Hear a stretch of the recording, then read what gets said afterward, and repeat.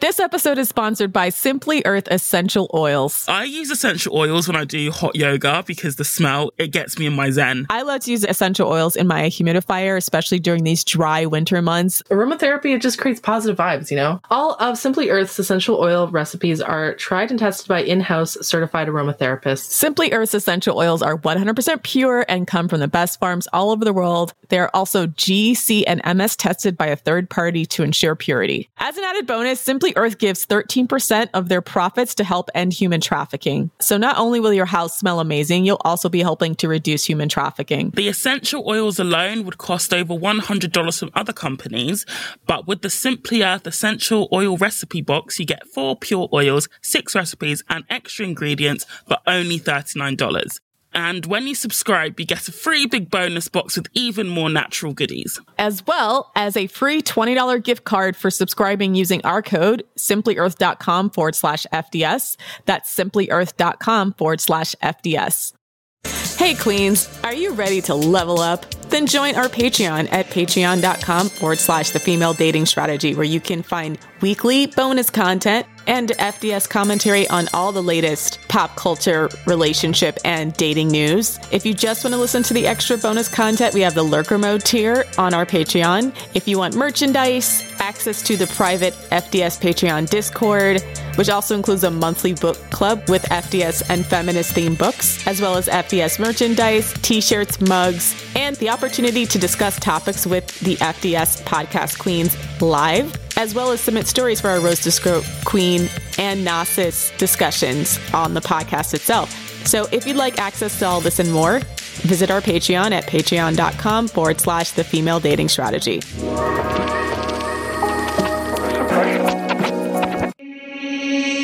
What's up, Queens? Welcome to the Female Dating Strategy Podcast, the meanest female-only podcast on the internet. I'm your host, Ro. I'm Savannah. And I'm Lilith. And today we have a very special guest, a guest who we broke our normal parameters of interviews for, because we generally like to keep our podcast female focused, but we figured we'd make an exception for one man and one man only, and that is Lundy Bancroft, author of Why Does He Do That? Inside the Minds of Angry and Controlling Men. He has 35 years of experience in the field of domestic violence, both as a counselor, evaluator, and investigator of abusive men, and as a workshop leader and educator for women. His book is one of the most recommended books on the FDS reading material list, often quoted, often cited, often highlighted. Lundy Bancroft. Thank you for letting me infiltrate your podcast. Female-only space. No. Our sacred female-only ground. But no, actually, I'm really glad you could be here. I love your book, so thank you. Thank you. Just to kind of kick off the discussion, you go over a lot of the themes that we're going to cover, I think, in this interview in your book. But for the audience that has not yet read your book, could you tell us about your background and what led you to write Why Does He Do That? So I started, when I was fairly young, being a counselor for abusive men in an abuser program. And so that's where I got trained, and that's where I started to really be able to grasp the issues. And we got so much insight into abusers, largely because the program that I worked in, we did confidential interviews with the abused woman where he's not there. And you get such a completely different story from the abused woman, because abusers just lie and distort, and they just create an entire false image of what's going on in that relationship. So then when you talk to the woman and hear the real deal, it kind of like wakes you up almost out of some dream you've been in. And I think what's most educational, or what was most educational for me, was then seeing the contrast, like seeing how the abuser, while he's in his abuser group, how he describes what's going on versus what I know is really going on because I've been talking to her. And so that became a huge education in how abusers think and how they frame what's going on in the relationship, and just all kinds of things that we'll talk about why they behave the way they do and how they justify behaving the way they do. Then I had multiple people in my life saying, like, you've got all this information in your head, but the people who need it are women. So I was encouraged by people to write a book that really puts out what I was learning from working with abusers in the abuser program. And one person characterized it in a way that I thought was really good, which is she said that you're like someone in a football game who got like the other team's playbook and leaked it. And I like that. It's like, yeah, I'm like an infiltrator or a traitor or whatever that's going to give out all of abusive men's secrets and strategies. I'm going to leak them to women. I actually had that same thought when I was reading your book. I was like, wow, Lundy's like a snitch. He's like snitching on all the secrets. It's so true. I'm a proud snitch. Snitching on abusive men. Yeah, it's something to be proud of. I guess the question would be, I guess in the forefront of everyone's mind is like, why do you think that your framing of this issue was so popular? Like, because this book is really, really popular. This book has been cited many, many times. What do you think that this book brought that's really been missing from the profile and diaspora of books about violent men? Well, I think a lot of it is that so much of what's written and said about men who abuse women focuses mistakenly on what's going on in this guy's feeling world, like his emotional world, his psychology. There was even a whole book written about the psychology of abusers that was just like, to me, almost complete nonsense. It's A, wrong, B, it's focusing on the wrong issues, even if it weren't wrong, but it's wrong. And certainly there are behavioral problems that are rooted in people's emotional issues, but men's abuse of women is not one of them. Men's abuse of women is rooted almost entirely in how they think. And a woman who's in an abusive relationship works so hard to figure out, like, why does he get so upset? And why does he act so jealous? And why does he get so mad? And all these things about trying to understand his emotions. And like, how can I make him feel better? And she works herself like to death trying to get him to feel better. And it doesn't seem to do any good. And the reason it doesn't do any good is because that's not where the problem lies. The problem lies in his attitudes and values. The problem is in his thinking world. As far as I know, Why Does He Do That was the first book that ever zeroed in on how do these guys think, inside the minds of. And what happens when abused women read that is that it just seems to so quickly click.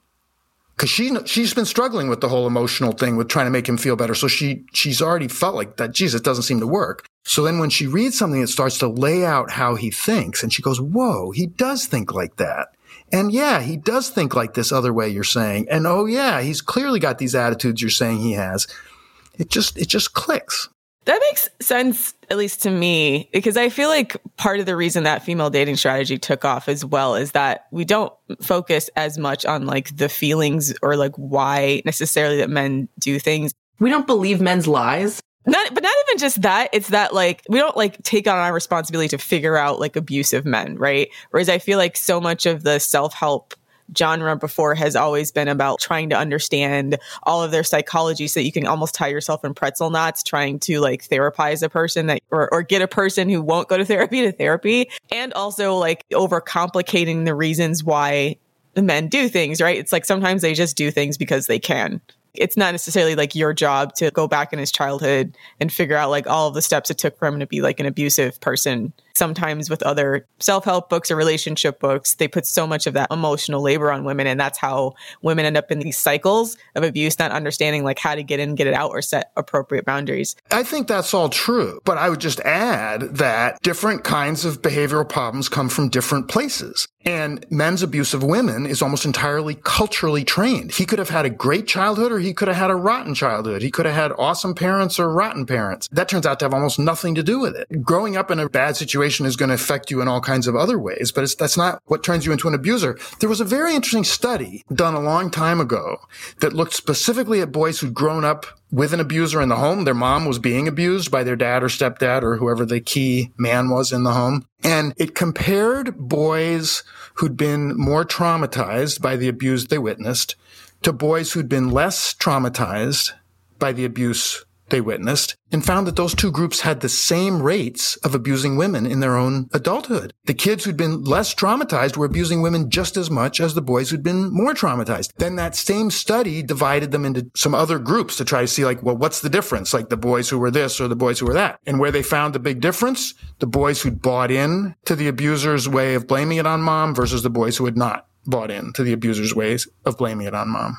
In other words, men's abuse of women is almost entirely societally taught by growing up into a set of values saying that men have a right to require women to provide certain kinds of emotional and physical and sexual services, and men have the right to enforce that. And when women don't cooperate, men have the right to punish.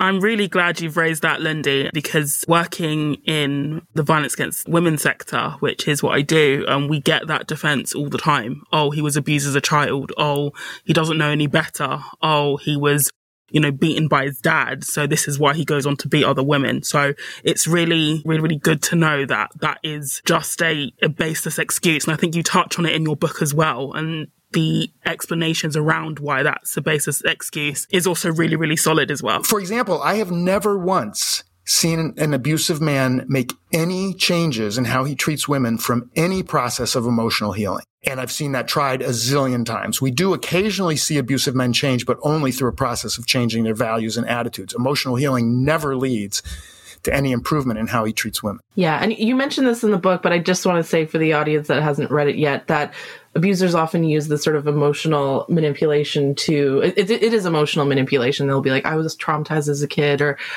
men who sexually abuse women might be like, I was sexually abused as a child, even though most of them were not, just because they know that they can get a lot of mileage out of making people feel bad for them. I've experienced that a lot from men. So it was really great to have someone call that out. I'm glad. So when we talk about male violence, there's always like a knee-jerk defense against calling out the specific attitudes or cultural attitudes that are contributing to male violence, or acknowledging that those attitudes contribute to the problem at the very least, especially at the cultural level or societal level. How have you particularly moved past the discomfort of seeing these attitudes that men have as a man yourself? Or like what really pushed you to go from absorbing a lot of these messages and then creating this framework? Wow, it's such a complicated process that I think I'll only be able to point to a couple aspects of it. But so much of it to me comes down to having women in my life that I really care about. My sisters, my mother, my close friends, and think like, why would I want people that I care about to be treated this way? Like, this is awful. And I don't think people learn history enough. I mean, they learn history the way we're taught it in school of like, memorize the Roman emperors or some junk like that. But they don't learn history about like real life social history about things that matter to human beings. So fortunately in college, I also just learned a lot of women's history and the history of oppression of women, of men's oppression of women. And a lot of things look different when you actually know your history. So that was a really important factor. And I think that allies are important to any movement. And it's like, why wouldn't you just join forces with the side that's right? Thank you. That's what I'm saying. That's what we've been saying. Yeah. I have an interesting experience as a man, who's been involved throughout my adult life in fighting violence against women, is that people often look at me a little funny and they say like, what's this really about? Like, was your father an abuser, or, were you an abused child? Like, what's up? Like, what's up with you, buddy? Kind of thing. And when a white person devotes their life to fighting racism, people don't say, wait a minute, what's up with you? When men take on fighting for women's rights, that shouldn't be any bigger deal than when white people take on fighting for the rights of people of color. The attitude should be like, oh, good, you're doing a good thing. That's what you should be doing. Not like, oh, you must have some special connection to the issue. It's like, fighting for justice is a good human impulse. Like, yeah, do that. And the thing is, there are actually a lot of men who care about women's rights, but they don't tend to be as outspoken as they need to be. I feel like we just should treat allies as like valuable helpers who we also need to slightly keep an eye on. I think that's how any movement needs to treat its allies. And like, yeah, glad to have you around, but we are going to watch out a little bit too, and not make too big a deal about it. Yeah, that's fair. I agree. Like, yeah, you should be fighting for, like I said, just to repeat what I already said, like, you should be fighting for justice. Like, that's what you ought to be doing. Why does he do that was written 20 years ago now. Is there anything you would change or add to the content of the book in terms of, do you think anything has shifted either socially or culturally that has made the abuse phenomena either better or worse? I'm glad you asked me that question because I haven't been asked that in exactly that way before. And it really makes me it makes me think about a number of things. One is I'm quite concerned, and I've just written a blog post about this recently, a couple of them, about how the popular term for abusive men is switching over to referring to them as narcissists. And that, I think, is a big mistake. The nature of narcissism, of really severe self-centeredness, is in many ways so different from men's abuse of women. It has a lot of common ground, which is part of why it's become popular to call abusers narcissists. But there are ways that it's very different. And the reason it concerns me so much, or one of the reasons why it concerns me so much, is that it completely takes the responsibility off the community. It completely takes the responsibility off of the society. It obscures the question of men's oppression of women. And instead, it all becomes about his psychological issues, like, oh, he's got early narcissistic injuries, as they call them, and let's see what happened in his family of origin. And this whole structure of exploitation and silencing of women, suddenly you get to ignore by labeling all abusers narcissists. So that worries me. Another thing that's on my mind is that the atmosphere for doing women's organizing in general is difficult right now. And we just need a lot more activists. We need a lot more women and a lot more male allies out there, fighting for women's rights in like a slightly rude way. Like we got to go back to the days of not being quite so polite.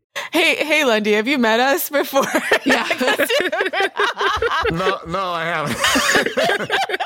Do you know what rude femmes are? Yeah. No. Like feminists that are rude? Allow us to introduce ourselves. The meanest female place on the internet. I am honored to meet you. We were called the meanest female-only place on the internet by... It's mostly a joke. We're actually not that mean, but it's only because men think that we're mean when we call out their abusive strategies. Yeah, and it's because we just say it as it is. We don't sugarcoat. I think that's awesome. Abusers and various other destructive people make it sound like you're being mean to them when all you did is describe exactly what they did. Yes. That's so true. Yes, this is my ex in a nutshell. Just tell the truth about oppression and people start talking like you're some kind of out of control radical. And all you did was I just described what happened. Yeah. I always say to people, I'm not insulting you. I'm just describing you accurately. And it's not even like I'm not even describing you as a person. I'm describing what your actions were. These were your actions. It's like, what? I'm not supposed to say what your actions were? And then the other thing that has really concerned me over the 20 years since I wrote the book, and it was concerning me at that time, but it's much more concerning to me now. And there are a couple of things actually I would specifically like to say to your audience about this next subject, which is that the court conditions for mothers regarding child custody are getting worse and worse and worse and worse. They are worse now than they were 20 years ago. They're worse than they were 30 years ago. They're worse than they were 5 years ago. They're just getting worse and worse and worse and worse. And the myth that the family courts favor mothers is still so widespread through our society, even though that if that ever was true, it certainly hasn't been true for at least 40 years now. It's been at least since the late 70s that the maternal advantage was gone. And the current family court atmosphere is really hostile, outright hostile to mothers. It's become an unbelievable scene. This is what my latest book is about, which we can come back and talk about that. So a couple of things that I really want people to be aware of is that it's very dangerous to tell yourself, well, I'm going to have a child with him and that's going to solve the problem. And there are a couple ways that I've seen this sort of thinking play out. One way is well, then he'll finally see I'm not cheating on him, because so many abusive men are so jealous. That's a lot of how it's really possessiveness. I think jealousy is not even really the right word. They're possessive. And so that's a lot of how their abusiveness comes out. That kind of ownership mentality comes out through their sexual jealousy. And she thinks, well, if I'm pregnant, then I'm obviously not out cheating on him. And if I'm home taking care of our child, then I'm certainly not out cheating on him. So if we have kids, that's going to solve the jealousy problem. And it doesn't, because the problem is possessiveness. And he just goes right on accusing her of all the same stuff right through her pregnancy and right when she's trapped at home with 3 and 4 kids. He's still calling her all the horrible names and saying that she's sleeping with every man in town and all that stuff, because it has nothing to do with his behavior. Abusive men use their jealous accusations as a way to cut her off from people and as just another thing to hammer her with. Another thing I hear along these lines is, well, if I have a kid with him, then he'll finally have to settle down and stop drinking so much and start being more responsible and stop being so mean to me because he'll have to be a responsible parent. It's like, no, he doesn't. Unfortunately, abusive men don't turn into responsible fathers. They turn into quite lousy, manipulative, etc. fathers. And what happens is, once you've got a kid with him, then there's no way to get away from him. I mean, you can break up with him, but you can never get him out of your life. You're not literally married to him, but in another sense of the word, you're married to him forever. Once you've got kids with him, he's got parental rights, and the court is not going to keep him away from those kids. You can go to the court and say, he did this and this and this and this to me, and the court will say, what's that got to do with the kids? And you can even say he did this and this to the kids, and they'll say, oh, well, that was in the tension of your difficult marriage. It's all fine now. He can have them 50-50. I mean, this is the big push in the courts now, is 50-50 time between the father and the mom. So please, please do not have kids with an abusive man. It's not going to make things any better. And then the power he's going to have over you through the child custody system is never going to end. My new book that just came out a few months ago is called In Custody, and it's different for me because it's a novel. It's actually a suspense novel. I decided I wanted to head in a completely different direction, and so I wanted to write a book about the corruption and the very anti-mother atmosphere that has taken over nationally in the family courts, but I wanted to do it in the form of like a more entertaining suspense, romance, etc. kind of novel. And I also wanted to create something that you could hand to someone who really doesn't get the issue and say, here's a fun suspense novel to read that simultaneously will get you to understand what's happening currently to mothers in the family court. The family court system is interesting because it seems like, yes, for the past maybe 20 or 30 years, there's been a concerted effort on behalf of men's rights activists or fathers' rights activists to change a lot of the default court rulings or the perception of fathers in court rulings, because they were successfully able to create a narrative within the legal system that it's not that fathers are abandoning their children, is that mothers are withholding access to the children, and that a lot of the abuse or psychological damage or emotional damage or even physical damage that are caused by fathers is negligible to their right to have access to the children. How would we even overcome narratives like that at this point? Because like you said, that's been the push for the last 40 or 50 years. They've been incrementally and very successfully trying to force women to keep in contact with men who are very, very abusive. And I can even count in my own life, within my own relatives, this being the case of them being around abusive men. Sometimes these kids would go over to their father's house. Their father would have a new girlfriend. He's abusing the new girlfriend, right? And they're experiencing all this trauma. Like, how do we shift the narrative to actually what's best for the children? Well, you have to be careful asking me that question, because that's the kind of thing I get started on. You'll never get me to stop. But, but no, I'll discipline myself here. So the first thing is, it's unfortunately too late to change family court attitudes through training. Like, I've done tons of training. I've probably trained family court judges specifically on domestic abuse in over a dozen states, and it just didn't do any good. So the first thing is mothers have to organize. And unfortunately, the abusers organized, and they organized well. They started organizing back in the 80s, and that's when they created their whole abuser movement, the fathers' rights movement. And which is really a father supremacy movement. Calling them a fathers' rights group is like calling the Ku Klux Klan an equal rights for white people organization. They're not interested in equality for fathers at all. They love that term. They love to say they're for equality for fathers, but as soon as you see what their actual stands are, they're for father supremacy. Just out and out. But it's hard for mothers to organize because they're trying to raise their kids and they don't have any money. Because they're actually raising the kids. Exactly. That's basically what it is. Yeah, men have way too much free time, okay? Deadbeat dads have too much free time to organize amongst each other to fuck over women. I've got to tell you my prize story about this. It was because I used to be a guardian ad litem. I used to serve as a guardian ad litem, which is, for people who don't know that, it's a type of custody evaluator. And I was a custody evaluator on a case I didn't realize until I was deeply into the case, that the father was one of the most visible fathers' rights activists in the state of Massachusetts, that his name was actually known all over the state. I didn't know his name because I wasn't up on that. But I started to realize, whoa, this guy's had his name in the paper and everything. Like, this guy's is a big name. And then his boys say to me, I say, so what kind of thing, as just part of my evaluation as the guardian ad litem, I say, so, what kinds of things do you do when you're at your father's house? What do how do you spend your time with him? Like, trying to get a read on their connection to him. And the boys, who are both young teenagers, say to me, oh, we don't really spend a lot of time with him when we're over at his house. He's really busy with his father's organization. Wow. I mean, I can personally attest to something like that. Like when my parents were divorced and I would have visitation with my dad, he would just drop me off at like my great aunt's house. And then I would just watch TV with her all day. And I'm like, why did you pick me up? But it seemed like it was more of a control issue over my mother than it was like that he actually wanted to parent me. So that's bad enough. But to me, it takes it to another level of irony when the reason he can't spend time with them is because he's too busy with his father's organization. Right. Because he's too busy fighting for the rights of fathers. It shows that that's, as you're saying, it exactly shows what you're saying, that has nothing to do with fathering and everything to do with control. Yeah, it's been really frustrating seeing how men have very effectively wielded and weaponized the legal system against the women that they abuse. In my own family, I have a few uncles that are highly abusive. They'll demand custody. They'll go to the court. Be, oh, that bitch is taking my kids away from me and not letting me see the kids, blah, blah. They'll fight for visitation and then they'll not show up. And so what'll happen is he'll schedule the visitation. My aunt will be like, okay, you're going to see daddy today.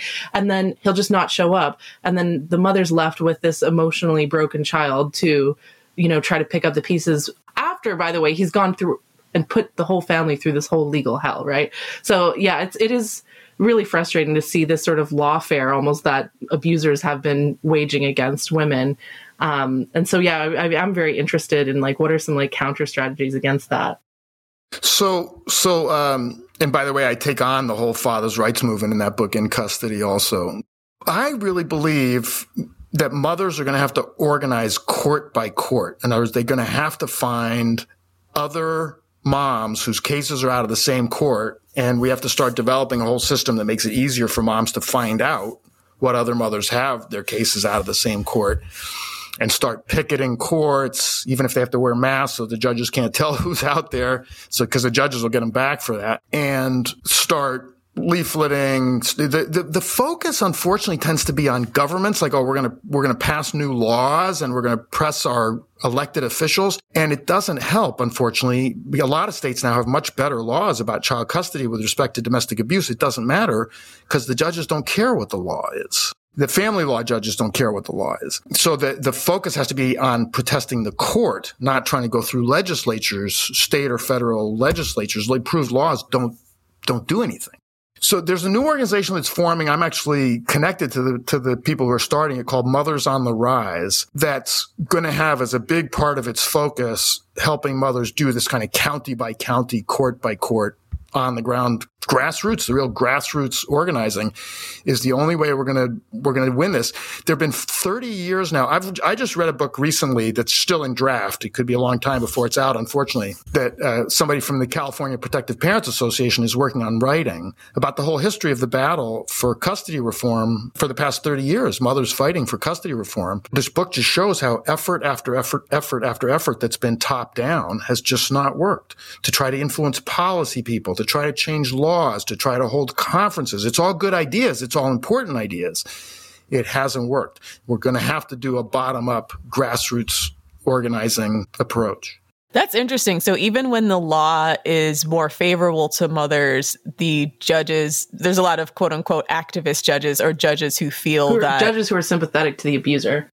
Yeah, to abusers, which is not surprising. There's layers and layers and layers to this stuff. And as I say, I could talk to you about it all day, but just one way to frame it, and then this reminds me of another thing I should say, is that judges tend to be people who are pretty into power.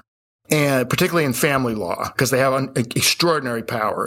A trial court judge doesn't have nearly the kind of power that a family law judge has, because a family law judge is the judge and the jury.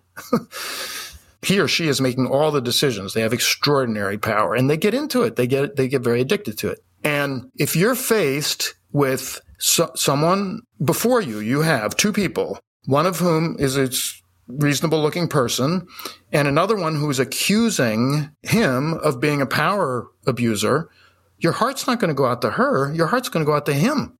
because you're attracted to power also. It's not that you're going to think of him as abusive. You're not going to think of him as abusive, but you're going to think of him as being kind of like you.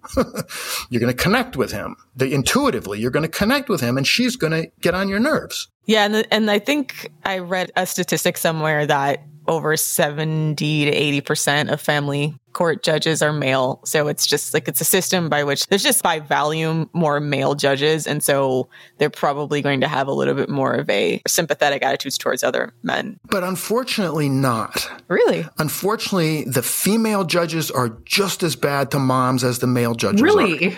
Why? But I think that's because there's a product still of a whole male-dominated socialization of the legal field. How they, all kinds of steps they had to go through to ever become a judge, that by the time they're there, they're pretty much thinking like men. Wow. Yeah, they're pick-me's. Yeah, that makes sense. Mothers get blown away by how they're treated by female judges. They're thinking, this judge may even be a mother herself. How can she possibly be treating me like this? But they're into power. That's the thing. By the time they get to a judge, they're much more identified with power than they are with their femaleness. That makes sense, because we do often talk about the power structures that exist and how the type of women that are successful within that are often the type of women who are willing to push male narratives with a female face, right? So just because they're also women doesn't mean that they're necessarily sympathetic to women's causes. In fact, in order for them to get the positions that they're in, they may have to demonstrate that they're demonstrably not sympathetic to female causes. In an organization that I created, we talk about the concept of internalized oppression and how you sometimes start to try to be like the people that are keeping you down to sort of prove that you're not, I'm not one of them. Oh, I'm not like other women. I'm more like the guys. I'm going to get in good with the guys kind of thing.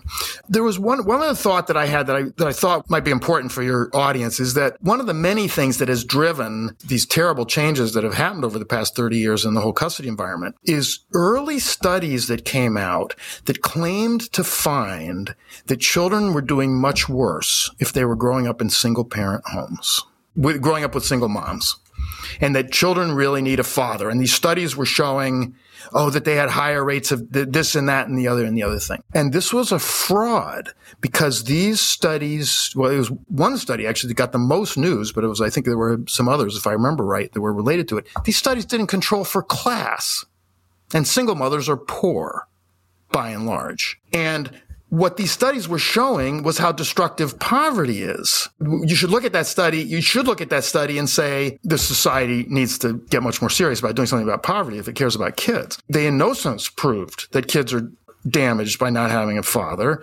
Single mothers can raise kids great. Single fathers can raise kids great if they're loving, responsible, non-abusive fathers. It's not, the problem is not whether there's one parent or two parents there. The problem is, is there enough support for those kids, which we really need 4, 5, 6 adults for, let's face it? And is there enough economic resource? My other problem with those studies is that they're comparing single mothers to intact families. I would like if they would compare single mothers to abusive families, because there are some families where the abuse is so bad that it is actually better to just be raised by a single mother. For the man to be in that picture at all is more harmful to the child than if he weren't. In fact, I would argue it's always better for kids to be with a single mother than to be in a family where their dad is abusing their mother. I would argue that's always better. Yeah. That's been a really, really, really big manosphere talking point. Fatherlessness is a problem. Yeah. It's been like a complete and total demonization of, single mothers, and that single mothers are the problem and that fatherlessness is the problem. But it also has a really weird Western focus, because it's not as if other countries where marriage is either culturally enforced or legally enforced don't have domestic violence and don't have problems and don't have men that go off the rails, right? There's a lot of countries right now where the marriage rates are high, the divorce rates are low, and the violence rates are really, really high still, right? So it seems to me that by framing it as a single mother issue or a fatherlessness issue, it's just another way to blame women instead of the societal structures, because marriage or not marriage doesn't really change the attitudes that men have, especially if they have a proclivity towards being abusive and violent towards women, right? And you can be a high marriage rate society with quote unquote fathers in the home that's still of dysfunction and abuse. So I think that narrative really, really needs to change. And in fact, high divorce might be might be like an indication that a society is somewhat healthy, because then women can leave abusive men versus like other societies where divorce is frowned upon and they can't go anywhere. And in fact, studies confirm what you're saying. Studies confirm that in society where women have less access to divorce, they face higher rates of domestic violence. That's already been demonstrated. And notice that these hypocrites do not seem to be concerned about motherlessness. They're not wringing their hands about all these kids that are out there being raised by single dads. And there's a lot of kids in society being raised by single dads. And they're not at all concerned about the ways that family courts are cutting mothers off from their kids. It's all about, let's talk about how these courts are cutting fathers off from their kids, which they're not doing. But boy, are they cutting mothers off from their kids. Why aren't you concerned about motherlessness? Yeah, what about all the women who get murdered by their partners? What about those kids who are now orphans, effectively? So, they never seem to give a shit about that. For example. Hey, Queens, here at the Female Dating Strategy, we're all about taking care of our sexual health and the all-important necessity of getting regularly tested for STDs. 51% of people don't get tested because they don't want to bring up sex or STDs in discussions with their healthcare providers. Thanks to our sponsor, Let's Get Checked, you're covered. Let's Get Checked is an at-home testing company which is easy and confidential to take an STD test from the comfort of your own home without the awkwardness or unease of visiting a clinic or a healthcare professional. So here's how Let's Get Checked works. You simply go to their site, order a sexual health testing kit, and it arrives at your door in a small, discreet package. From there, you do a small finger prick and send the sample back to their lab with their prepaid shipping label.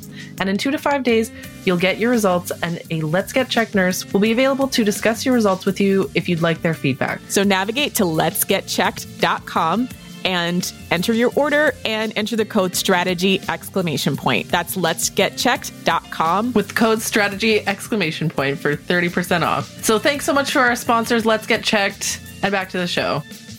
So what do you think of the manosphere? Oh, yeah. There's just been a huge rise of these different movements coming from men, red pill, MGTOW, incel movement as well. Incels, right? Our friendly neighborhood incels. Incels low-key are kind of hilarious. So the only group where I read it, I'm like, their self-owns are actually masterful comedic displays. Well, because they don't have access to women, right? Yeah. But the red pillars are the ones that actually scare me, because they're the ones who are advocating for dating practices that are effectively emotional abuse. It's abusive, emotional, physical, and sexual abuse. So yeah, Lundy, I'm curious what your thoughts on, First of all, it just blows my mind that they can succeed in making a movement out of the fact that they have made themselves so unappealing that no one will sleep with them. It's like, maybe the problem is that you're an asshole in a ratty t-shirt. Why would somebody want to sleep with you? Based. I mean, we have tried to tell them that, but they just still don't listen to us. We've been screaming it from the top of our lungs. Bathe yourself. But on a slightly more serious note, although I was pretty serious about that too.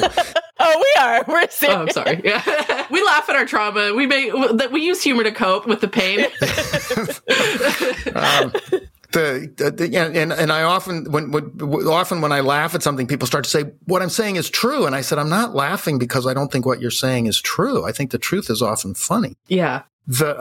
But I believe it's ultimately about oppression. I believe that people who are behaving oppressively, or even who aren't behaving that oppressively, but are connected to an oppressive group and are getting the benefits that oppressive group gets from ripping off the other group, they become very attached to their comforts. They become very attached to their privileges. They become very attached to being catered to. I mean, rich people act as if giving up 3 out of their 6 Rolls Royces would traumatize them. So the ability of people in positions of privilege to whine until the rest of us are deaf about what it would be like if they didn't have these horribly unfair privileges, I just have zero sympathy for this stuff. And what dominant groups do is, when they lose 1/10 of what needs to be taken from them, of what would fairly be taken from them, they're immediately in a horrible victim crisis about it, making themselves into the victim and acting like terrible things are being done to them. It's like, we haven't nearly taken from you what needs to be taken from you yet. Are you kidding? Yeah, that's one of the reasons why we've made the decision to not sugarcoat or be nice about a lot of the topics that we cover, is because of what you're saying, is that the reaction is extreme when you ask for a little bit, right? So it's like, just ask for everything you want. You may as well ask for a lot. Yeah. Good for you.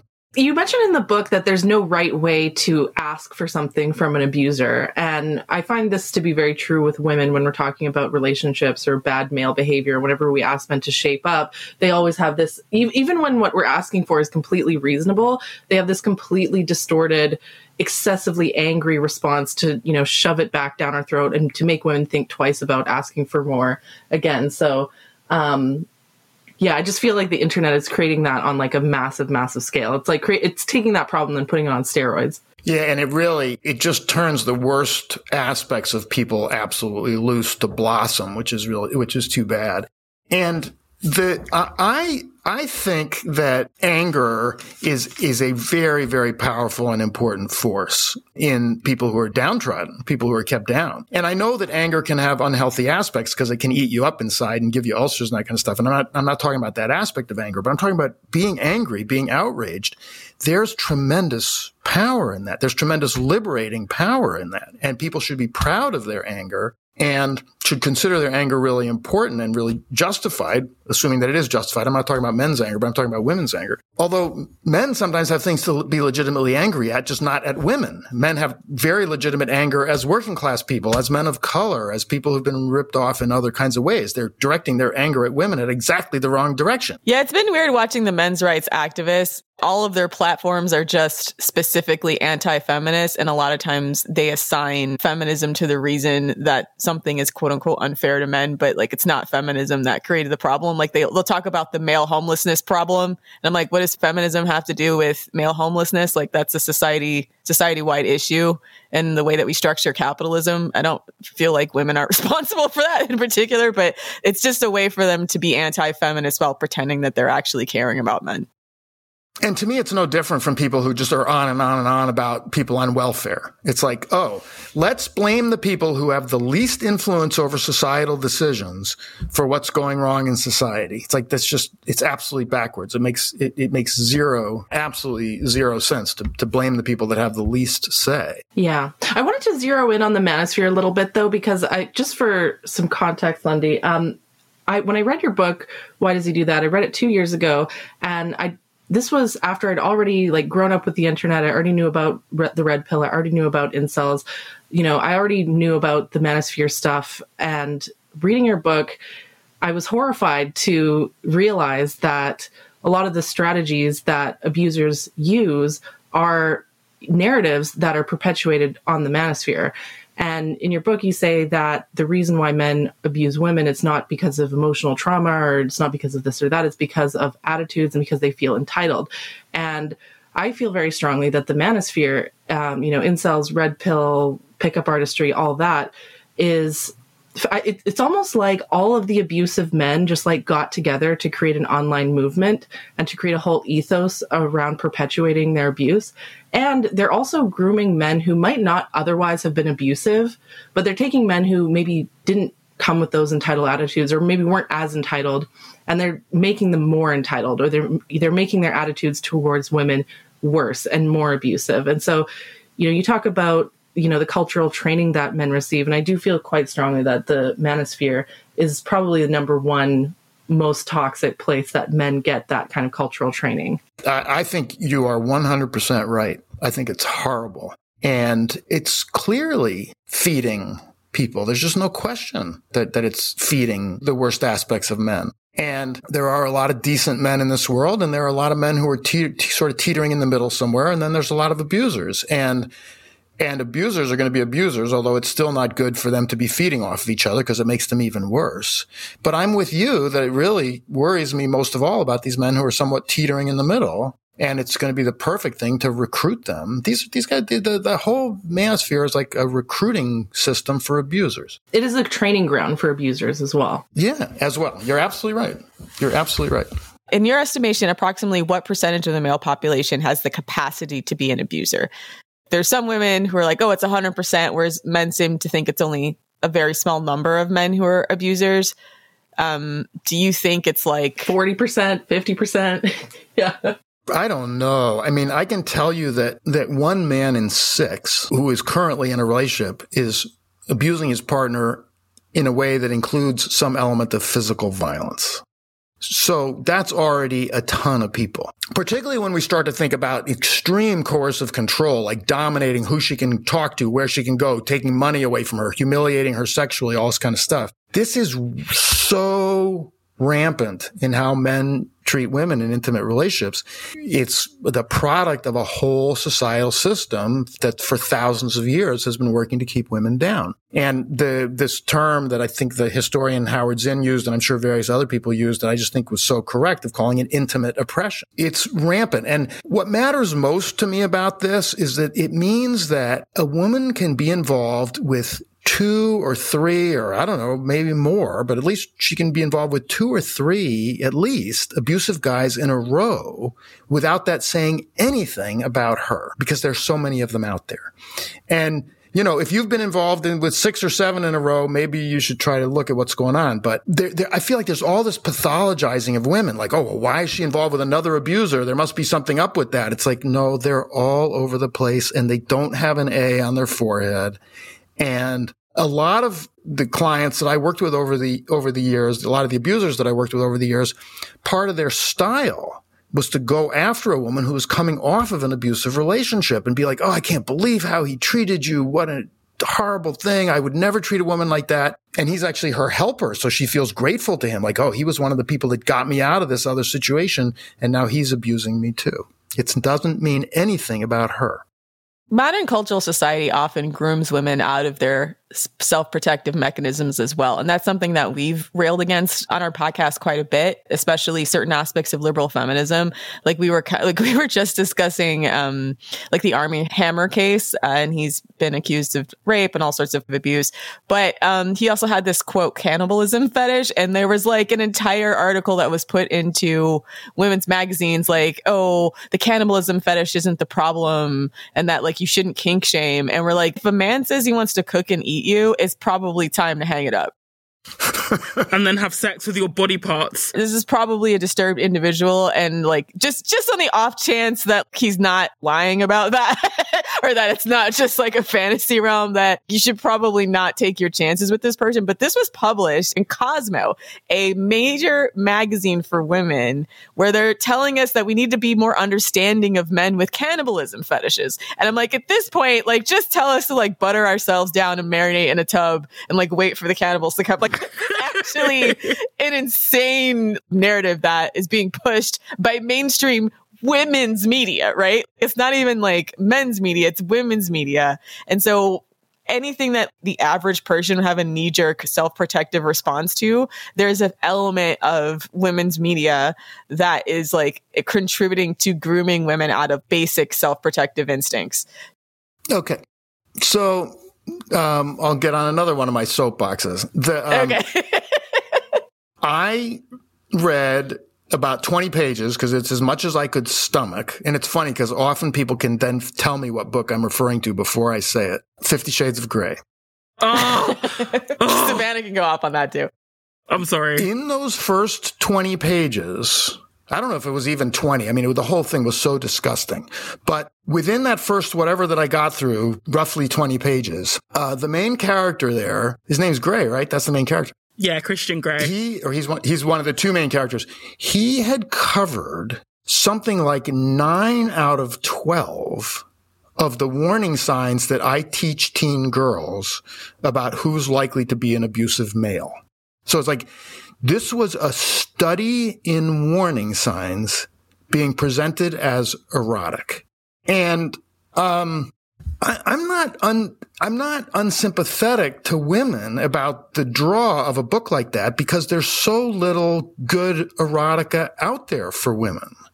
And so there's this kind of sense of like, oh, something that's erotica aimed at women, like, thank God, and you realize, unfortunately, it does it by just completely perpetuating it's not good erotica for women. It's actually still totally promoting the male agenda. It's freaking horrible. It's a nightmare. It just worries me so much to have that kind of behavior sexualized. The only thing that's on the same level that I can compare it to is the song that Eminem did, unfortunately, with Rihanna participating, called Love the Way You Lie. That's one of the most watched videos of the century, which the entire video is the eroticizing of violence, specifically male violence, domestic violence, intimate partner violence against women. That entire video is just the eroticizing of the violence. It's quite insidious, though, as well, how things like 50 Shades of Grey, things like 365 DNI, which we roasted recently, which is its European cousin, in how they present these abusive men as something desirable. What they do, and I've read a lot of these books, is that they master the abuse behind his wealth, behind his extremely good looks. So instead of looking at the behavior for what it is, women tend to focus on the fact Christian Grey's hot, or the fact he's got a lot of money. And someone always said, like, if you had, say, Christian Grey was living in a basement and was doing all that, people would call out his behavior. They would know that he's abusive straight away. But when you add in the wealth, when you add in the power, when you add in the physical looks, that message seems to get lost. And it's quite almost sick how they sort of, use women's, desires for what they want, because like most women want to be with an attractive man, sort of against us, to indoctrinate us to accept more abuse. That's right. And that reminds me actually of why thank you. Because that also reminds me of why I brought up 50 Shades of Grey, is that it's specifically training women to go towards what they should be running 180 degrees away from, and then blaming women when they're attracted to that. It's like, but wait a minute, you told women to be attracted to that. Yeah. Yeah. I also wanted to touch on what you said a few minutes ago about how women who've just been in abusive relationships tend to end up in future ones because they disclose to future partners that they were in abusive relationships. So within FDS, we often tell women to be careful what they disclose to men, especially if they've been abused before, because if we were to tell a man, oh, I've been abused or I've been assaulted or something like that, in an abusive man's mind, he's almost scoping you out as to what you're willing to accept or tolerate. Do you find that that is actually the case, that abusive men sort of almost stake women out, for the abuse they've tolerated in the past? That's one style of abuse, and it's a very, very widespread style. So I would say that's really, really common among abusive men. It's not the only style. Like, there's another style of abuser who wants a woman who seems kind of uninjured, who seems really quite together and powerful, because then if he dominates her, he feels like he's caught a bigger fish. But yes, the style you're talking about is a very common style of one who wants to look for where she might be feeling vulnerable or where she might be wounded, and really wants to prey upon that. What I think is one of the most important things for a woman who's coming off of an abusive relationship is to not get involved with anybody for quite a while. But that's so hard to do, because when you're coming off of an abusive relationship, you've been made to feel ugly. You've been made to feel like there's something wrong with your sexuality or your sexual desires. And you feel lonely as well. And he's often outright destroyed your friendship. So you often are very lonely. Yeah. And it's very hard when you're coming off an abusive relationship not to jump really quickly into being with somebody else, so that you won't be so lonely, and so that you can get reassured that you are attractive, and also sometimes sort of for protection if the last guy's of the scary style of abuser. And it's important to really fight that temptation and try to get connected to other women and do other things to take care of yourself, and fight that temptation to jump into another relationship, because you need a break to heal, and also because if you jump in too quickly, you're not going to jump with your eyes open. Yeah, and I want to reiterate what Savannah's saying there, because that's a criticism that we get from quite a few women critics of FDS, is that we tell them don't disclose your trauma history on your dates, and probably not for quite a long time until you're very sure this person is safe. And a big reason is because of the fact that it is literally like a big juicy steak to a large percentage of abusive men. a lot of women think like, oh, if I share this information, it'll bond us closer or help us connect. But like the risk that you'll attract an abuser is actually higher than you'll actually attract a man who can connect with you on a real serious level. I'm not saying there's not men like that out there, but like the problem is thinking that leading with that kind of thing. And the messed up thing about that is like in the moment when it's happening, the woman who's disclosing her trauma or her abuse, she does feel like they're connecting. He'll usually say something like reassuring or like, I'm so glad you shared that with me. I know it's really, so hard for people to talk about stuff like that. He'll make her feel comforted. And then it's not until a few weeks later, a few months later, where he'll throw it back in her face when it's convenient for him. And that's not how people picture an abuser. They don't picture an abuser being someone who's capable of giving this kind of compassion and saying, oh, God, I can't believe that happened to you. Oh, that, you obviously didn't deserve that. They go, well, he gave me such a good response. That's further confirmation that he's not an abuser. And it isn't.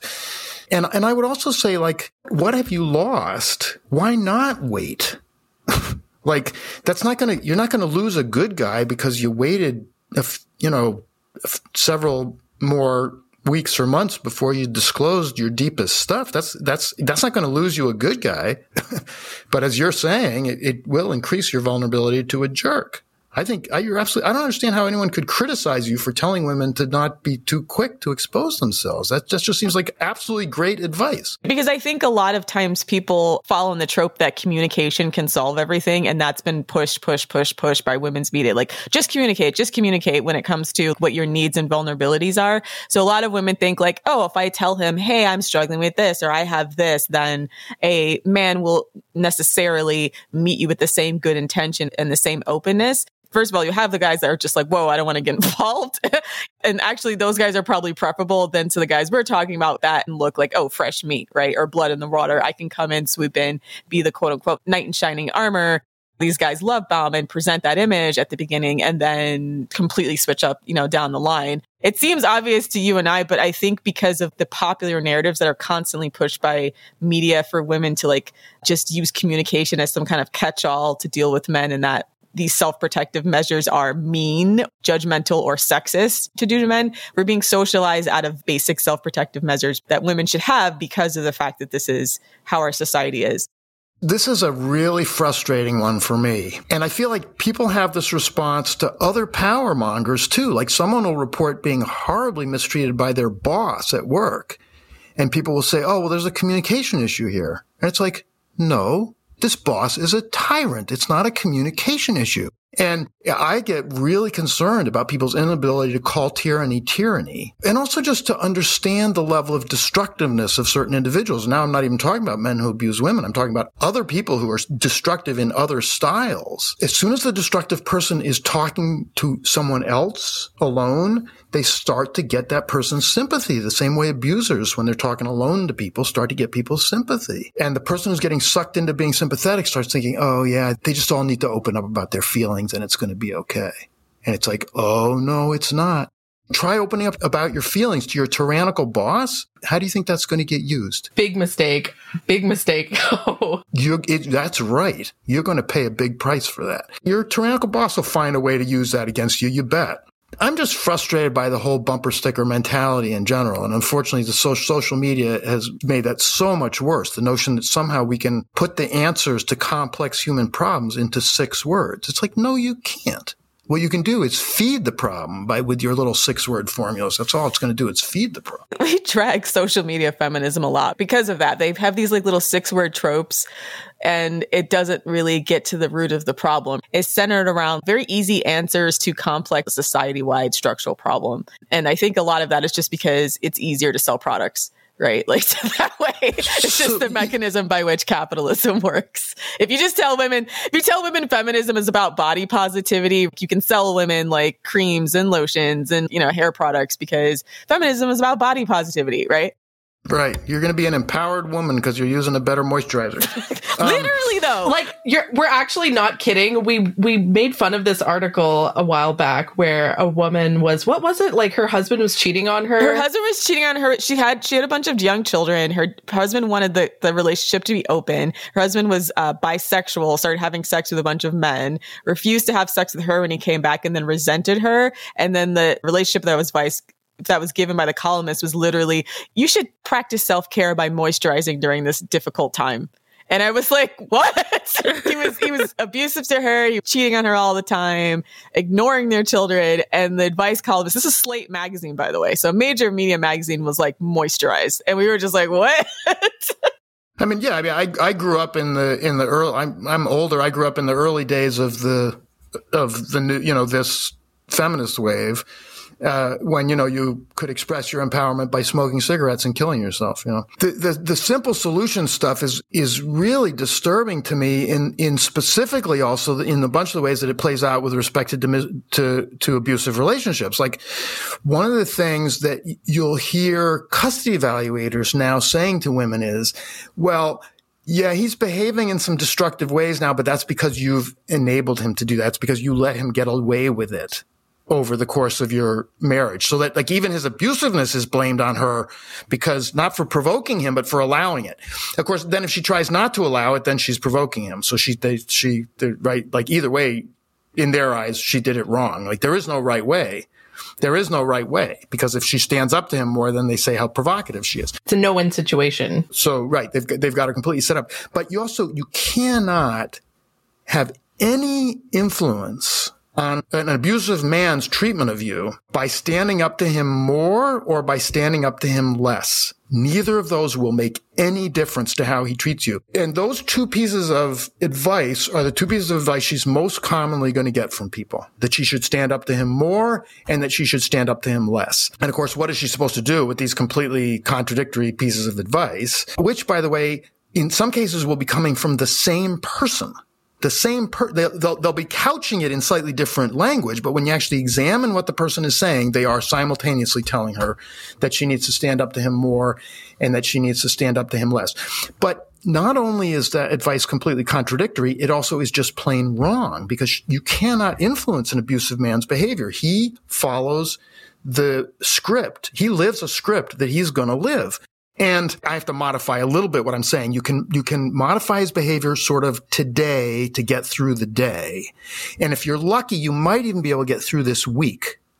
But then he's going to do the thing he's going to do. You can't keep it from happening. All you can do is put it off a while. And sometimes that's worth doing. Abused women do manage the abuser in various ways to get through the day or get through the week, but it's not changing her. It's not solving anything. It's not changing her quality of life. She just has to, for the sake of her children or for the sake of herself, she's going to just at least not have him go off today, but then he's just going to go off tomorrow. This sort of, bumper sticker feminism, like, women need to learn to stand up for themselves. It's like, well, no, like, yeah, that's a great thing to work on, but that's not a solution to anything. Like, we have to look at the kind of prices that people pay, or specifically when we're talking about women, about the price that women pay when they stand up for themselves. It's like, you sometimes pay a very high price, and women who aren't standing up for themselves are often not doing so because they can't stand to pay the price anymore that they've had to pay when they do stand up for themselves.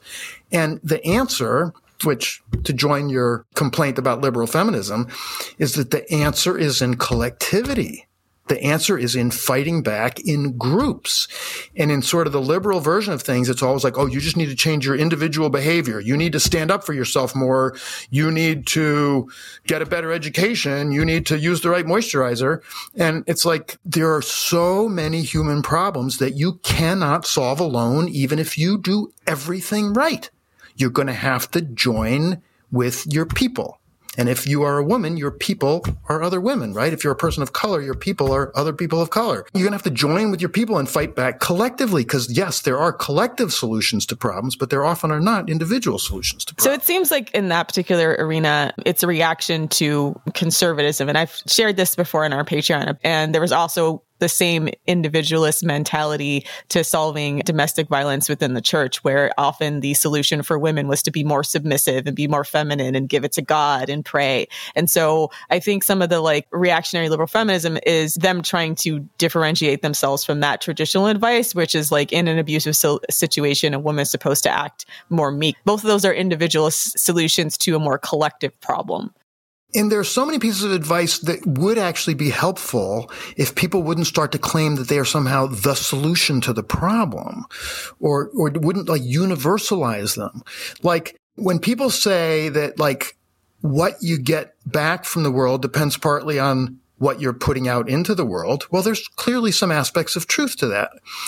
But as soon as you make that an all-encompassing philosophy that says what happens to you is determined by what you're putting out into the world, you've taken a good idea and turned it into a horrible philosophy.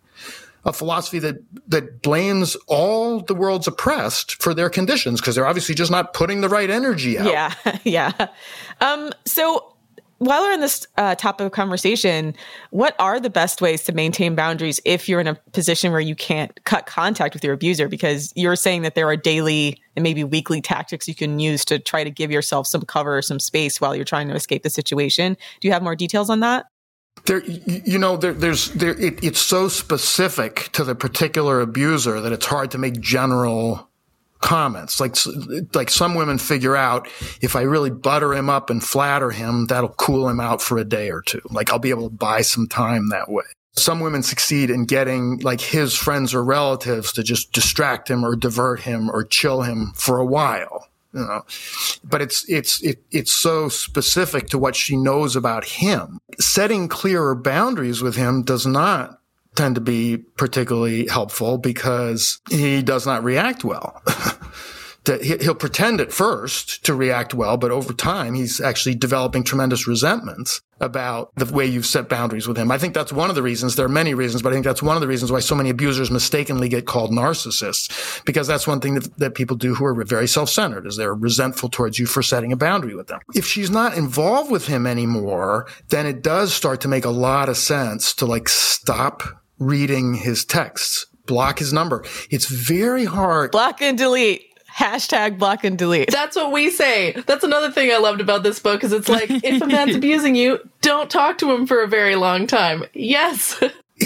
I find that that's a really, really hard one. So I'm glad you folks have pushed on that one. It's really, really hard. It's, it just really tugs at your heartstrings. Like, what if this is a time he's finally sending a message that's nice? And especially when you've been traumatized, you get one of the bitter ironies of how trauma works is that the more you've been mistreated by someone, the more desperately you need that person to be nice to you. And that's a very unfortunate outcome of trauma, that you'll actually try harder to get someone to be nice to you who's been terrible to you. You'll put more energy into that person than you'll put into other people because they're connecting with you exactly where you're traumatized. But also because he's often been intimidating, it's very hard to not read his texts or listen to his voicemails, because what if it's a scary message and I better know the threat he's making, and I find that very understandable, but I also do find that almost always it's best if she just can block his number. It's such a hard step to take, but it's just what you got to do. We're all about block and delete much earlier than most people would recommend, because of the fact that like you can get into that cycle where you're almost compelled to keep checking, compelled to like understand what's going on and being confused. And the idea is that like you don't have to feel bad. Feeling bad and continuing to engage is a choice, unless obviously you have kids and you have to. But even the negative attention, or just like the thought that they're getting under your skin, is enough for these guys. And that you can actually also escalate the desperation in them by continuing to engage. So it's almost best to just like block them on all platforms and then just leave him wondering. We get so much criticism for this, by the way. Like, we tell women, like, walk away at the first sign of disrespect. First red flag, dump him. Like, and we're called like extremists. Oh, you're so unforgiving. You're heartless. You have no empathy for men.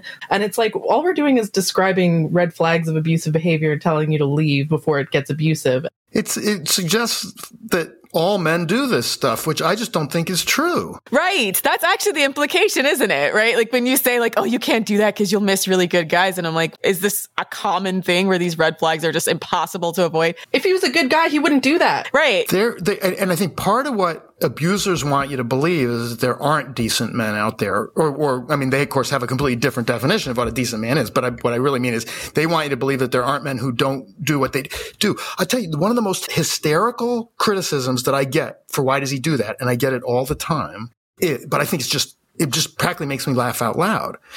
And I'll explain to you why. Is I get these critics saying, the way Lundy defines what an abusive man is, any man could be defined as abusive. And with the kind of examples that he gives in his book, he's going to be destroying a lot of relationships because a guy one time did something that wasn't so nice. And then, well, you folks know because you're familiar with the book. You read the book. I am not giving examples of subtle behaviors. The examples right. I mean, those guys are being awful in that book. And if you can look at those incidents and say, well, Lundy's naming subtleties, then you're an abuser because no one else would think of those things as subtleties. Any non-abusive man is going to read those descriptions and go, ooh, that guy's awful. I've seen articles that say that as well, or Lundy saying every man is abusive. And I'm just like, isn't that more of an indictment on men if you think every man is represented in that book? Exactly. Isn't that an indictment on the male sex class? And it can happen that like cultures are pervasively abusive in the way that men are raised to think and act towards women. And it can be like a large majority of the men of a population. I don't want to quote a specific study, but I know that there have been studies in certain countries where like 60 to 70% of the male population thinks it's okay to hit your wife if you're having a disagreement. It can be that an entire population of men thinks really horrific things towards the female population. It just means that the society needs to change, not that women should tolerate more abuse so that we could be in relationships. Well, that's a really good point also. Yeah. I really liked your point about how abusive men try to spread this narrative that all men are like that, or that, all men are abusive. I also find the very interesting doublespeak that we get when we talk about this is whenever we talk about abusiveness, they're like, well, not all men are like that. But if we talk about, say, like watching porn, they'll be like, well, all men are like that kind of thing. So they bring out the not all men are like that versus the all men are like that, depending on what's convenient to them in the moment. But also the weird thing about the narrative of all men are like this is I actually see a lot of other feminists saying this. And it always makes me feel a little bit like, because, and by the way, this segment of feminism, we call them like black pillars. They're meaning black pill. I don't know if you know what black pill is. No. It's like this very doom and gloom sort of like ideology where they basically think that like biological determinism is like absolute. Male physical strength over women is impossible to overcome. They think that men are just like biologically pedophiles, abusers, and so on. They think literally 100% of men are abusive. And I'm always, I understand they're coming from a place of pain and trauma and so on. But at the same time, this narrative that all men are demonic pedophiles is beneficial to men. Like this narrative that all men are abusive benefits abusive men, because women see that and they think, oh, well, all men are like that. There's no point in looking for a decent guy. I have to just put up and make the best of whatever shitty situation I have with this man. That's a really interesting point, and it clicks for me that ultimately, you're ironically, you've come out to a place where you're back to justifying the behavior. Yeah. That's certainly not what the person's intending to do, but like they're separatists. As you're, I think you're pointing out that when you really look carefully at it, then ultimately it's justifying the behavior. Like this segment of feminists, they're separatists. So their ultimate goal is they want men and women to like separate, and they mock like heterosexual women, and you don't have to date men. They're oppressing you. Like you're stupid if you date men because men are oppressing you, and so on. And maybe they mean well, maybe they don't. I don't know. Probably not. But my point being that like most women look at separatists and think they're crazy and they're not going to be separatists, but they internalize that narrative of all men are like this, and then end up, normal women look at that and think, oh, well, I just have to put up with it kind of thing. I mean, I would just want to say about separatism that to me that means a lot of different things, because I do believe it's really, really important for women to be able to, members of any oppressed group, to be able to carve out substantial spaces and substantial hours of the day and just a lot of different places where you just don't have to have people from the dominant group around.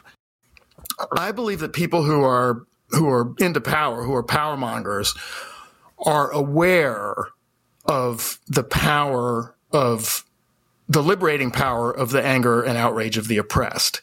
And I think that's why they're so eager to make sure to take your anger quickly away from you, is that they know there's power in it.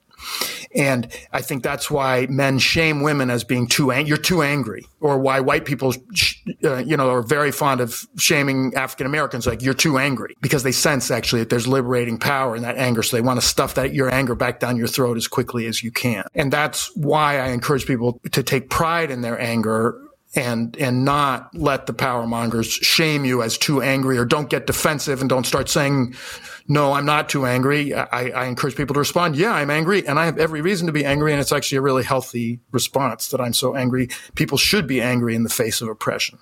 Hey Queens, Editing Lilith here. Just jumping in because we ended up talking to Lundy for 2 hours, making this a definite two-parter.